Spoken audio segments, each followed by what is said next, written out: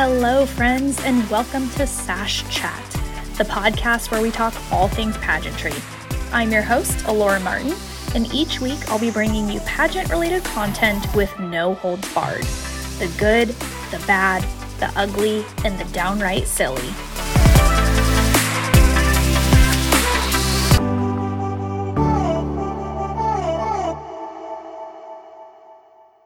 Hello, queens. Welcome back to Sash Chat. You may already know this, but we've just entered into a huge week for pageantry. This week, we'll see contestants ages 4 through 24 compete for 3 national titles, 1 international title, and tons of optional awards in 6 age divisions in Florida. That's right, it's time for the I Am Pageant Powerhouse competition. So hang in there because we're going to dive into this event, the titles they award, and how we ended up with this crazy combined pageant week in the first place. So first, we're going to talk about National American Miss, or what most people call NAM. NAM has been around since the mid-'80s and puts a heavy focus on speaking and community service. As I mentioned, the program includes 6 age divisions for girls ages 4 through 24, and the mandatory areas of competition include interview, personal introduction, formal wear, resume, and community service. Community service accounts for 10% of the overall score and is fulfilled by simply donating a children's book or school supplies to charity prior to the pageant. And resume accounts for 15% of the overall score, and that's fulfilled by completing the contestant resume following the criteria given by the national office. So really, a quarter of the overall score can be easily guaranteed simply by following the rules. NAM tends to be a more natural pageant, meaning that the hair and makeup is usually not as intense and the wardrobe is more modest, but it attracts thousands of competitors at the state and national level each year, and they found a great way to capitalize on that. Each state queen goes to compete at nationals for the NAM title. But what about all the girls that didn't capture their state crown? Well, that's where the second national title comes in, National All-American Miss. This competition is open to anyone who competed in their state pageant and made top 5 in either the overall competition or any of the optional competitions. Although NAM and All-American contestants are judged separately, the areas of competition are the same for both. So now we're going to talk about International Junior Miss, or IJM. IJM was founded in 2008, and it didn't take long for it to take off and become one of the most notable systems in pageantry, at least in my opinion. IJM is scored on interview, fun fashion, and evening gown. And this system is known for having impeccable and high-end wardrobe and incredible stage routines, all the glitz and glam. As its name suggests, IJM isn't just for girls in the United States, rather it's open to contestants around the world. And much like NAM, IJM found a way to capitalize on the high volume of contestants they were seeing, which was to crown America's Junior Miss, or AJM, which is the third and final national title we're discussing today. AJM, America's Junior Miss, is awarded to the contestant with the highest combined score in talent, casual wear, and spokesmodel, all of which are optional competitions. IJM's age divisions were very similar to NAM's, but in 2018, to celebrate their 10-year anniversary, IJM added a Ms. division for women single or married up to 45 years old. It was a massive hit, so they ended up bringing it back for a second year in 2019. Although in 2019, it was a little funky because the Ms. division had their national pageant or international pageant in a separate state from the rest of the divisions, which I thought was strange, especially when you consider that pageantry is supposed to be about sisterhood and bonding, so I was never really clear on why they isolated the Ms. division in that way. So obviously, NAM and IJM are very different. As I said, NAM is very natural and modest and about life skills, and IJM is high glitz and glam. It's like a glitz pageant for big kids, honestly, and I'm here for it. And I truly believe that IJM was a fierce competitor of NAM.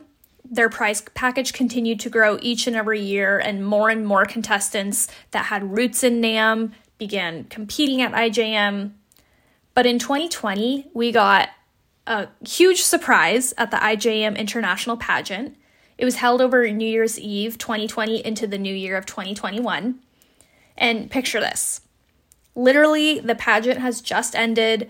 The new queens have been crowned. They're standing on stage, waving and smiling and probably still in disbelief. And the international directors come on stage, and you can see that the queens kind of have no idea what's going on. So Nikki and Jess, who are the international directors, basically say that they're stepping down from the pageant, and they introduce the NAM national directors, Lakeisha, Steve, and Kathleen. So Lakeisha explains that they are creating the I Am Pageant Powerhouse, which will consist of the 4 pageants: NAM, All-American, IJM, and AJM, which would all take place Thanksgiving week in Florida, which, by the way, is what NAM has done for a long time. NAM and All-American always take place in Florida during Thanksgiving week.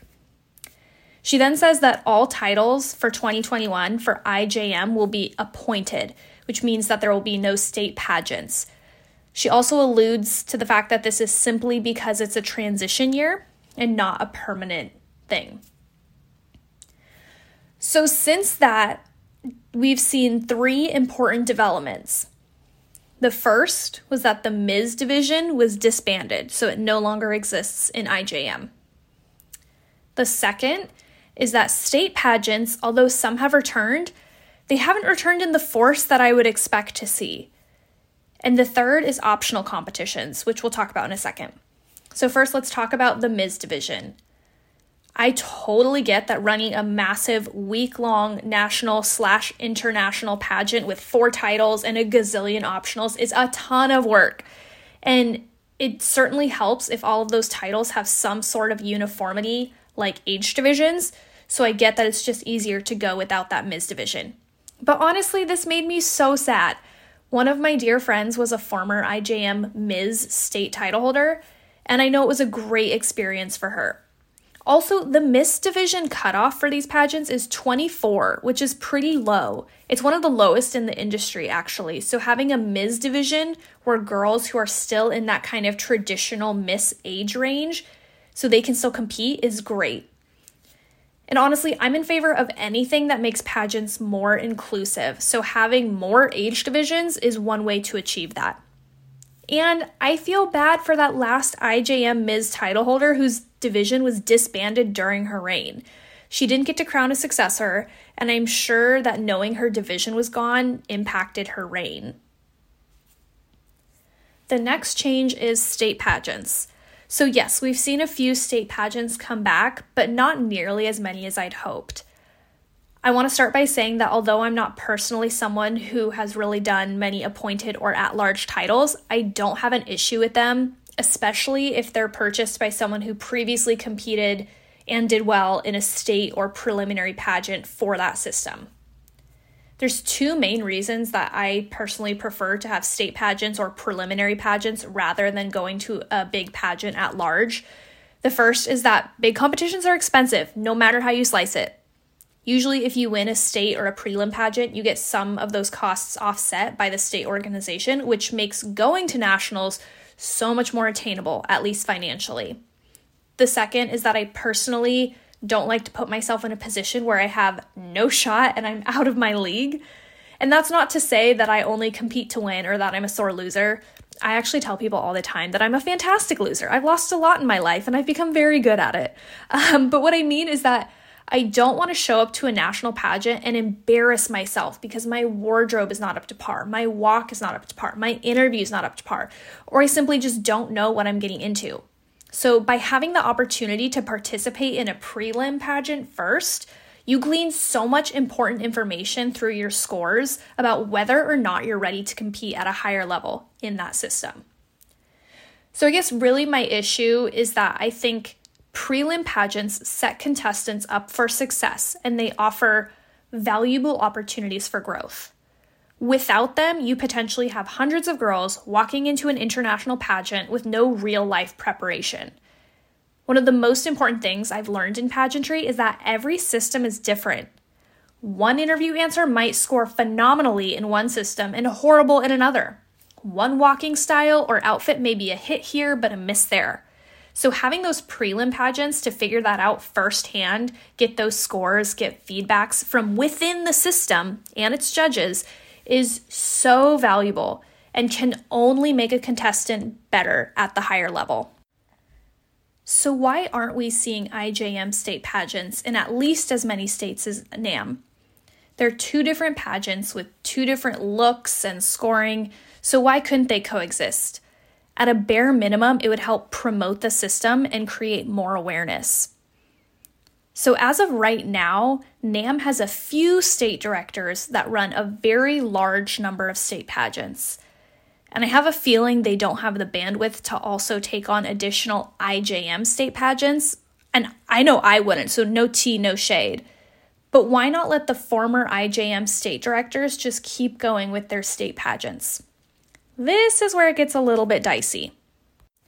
What I'm about to tell you is secondhand information that was told to me by an IJM state director who was a state director until the pageant was purchased by the NAM team. They've asked me not to use their name or identify their state, which I will honor, and I am not personally attesting to the truthfulness or validity of these statements. I'm merely sharing what I was told. So for the sake of being fair, everything I'm about to say is alleged. They told me that in the height of the pandemic in 2020, they were told by the national office to not start planning their 2021 pageant until after internationals, which was going to take place New Year's Eve-ish. This director was very concerned because their pageant usually took place pretty early in the year, and they were concerned about having enough time to secure a venue and recruit contestants.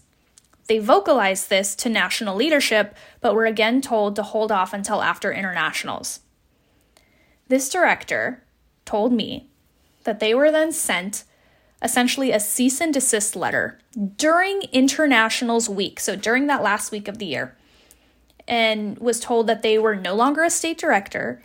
They were to relinquish control of the IJM state social media accounts and were basically to remove everything off social media that would lead people to believe that they were still an active IJM director. They also said that they found out about the merger when the rest of us did, right after crowning at internationals.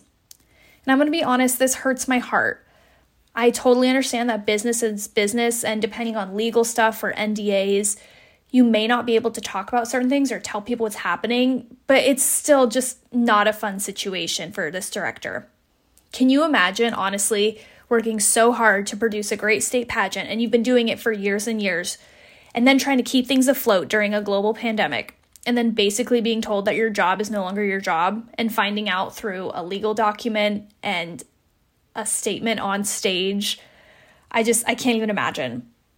So I did ask the director if they thought this was a personal conduct issue, like if it was addressed to them specifically, and if they were maybe the only person that received it, or if they thought that it was every director. They said that they spoke to a few other state directors who said that they had received the same information. So it makes me wonder if we will see a resurgence of IJM state pageants or not. I looked at the contestant numbers this year at the international level, and they seem much lower than in years past. But to be fair, every pageant is struggling to get numbers lately, so that may not necessarily be a reflection of these changes. That could just be the nature of the industry right now. So the third and final change I want to talk about is optional competitions. There are a ton of optional competitions between NAM and IJM. There's talent, casual wear, runway model, top model, photogenic, spokesmodel, actress, red carpet correspondent, music artist of the year, fitness, fresh face, and I've probably forgotten a few, but there's a ton. And I love that. I love an opportunity for girls to go have more stage experience, have fun, maybe get some more awards. It's great. I'm all for it. These competitions are still in existence, but the change is that rather than IJM contestants competing only against one another and NAM contestants competing against only one another like they do for the overall title, now they've combined. So everyone in an age division across NAM, IJM, and actually All-American as well compete for the same optional awards. So hypothetically, you may be competing against 20 girls for the IJM overall title, but 75 girls for best talent, best spokesmodel, or whatever the case may be. This isn't the worst thing in the world, especially when you remember that optional scores don't play into your overall score, but it makes for a very long competition day when you factor in that you have so many more girls competing in the same thing at the same time. And it also means that competition will be stiffer for those optionals and fewer girls will be recognized, which also is not the most fun thing in the world. And also, on a completely separate note, this is just me personally, I was never super interested in NAM when I was young enough to compete because I knew that I didn't want to spend Thanksgiving week in Florida away from my family. And I know that the organization puts together a nice meal on that day and family can attend for a fee, and they genuinely try to make it a whole family experience. But I just knew for me, and probably for many others, my whole family was never going to pay for an expensive flight to Florida to stay in an expensive hotel over a holiday week for a pageant. It just was not in my family's budget. So I never did NAM. It was just never my cup of tea for that reason. Once they announced that IJM would be adopting that same schedule, I also knew that IJM was off the table for me because I wasn't going to put myself in that position. I just wasn't. And if it works for some people, that's awesome, but I do feel like it creates a barrier for others. I know there's people that love it. That's fine. No tea, no shade. It's just not for me. On a more positive note, though, I am super excited to watch this week unfold and find out who our new IJM, AJM, NAM, and All-American queens are. And I genuinely hope that everyone has an incredible experience and lots of fun. I do know that the staff is trying their hardest to make it a good experience for everyone. I can only imagine how much work it is for them, considering the sheer amount of contestants they have, but my fingers are crossed for them that it works out for the best for everyone. And as always, if you've got thoughts or questions, whether it's about the I Am Pageant Powerhouse or anything else pageantry related, find us on Instagram at Sash Chat Podcast. Hit the link in the bio. Let me know what you think. So that's all I have for you today. Thanks for hanging out with me. And until next time, remember to always wear your invisible crown.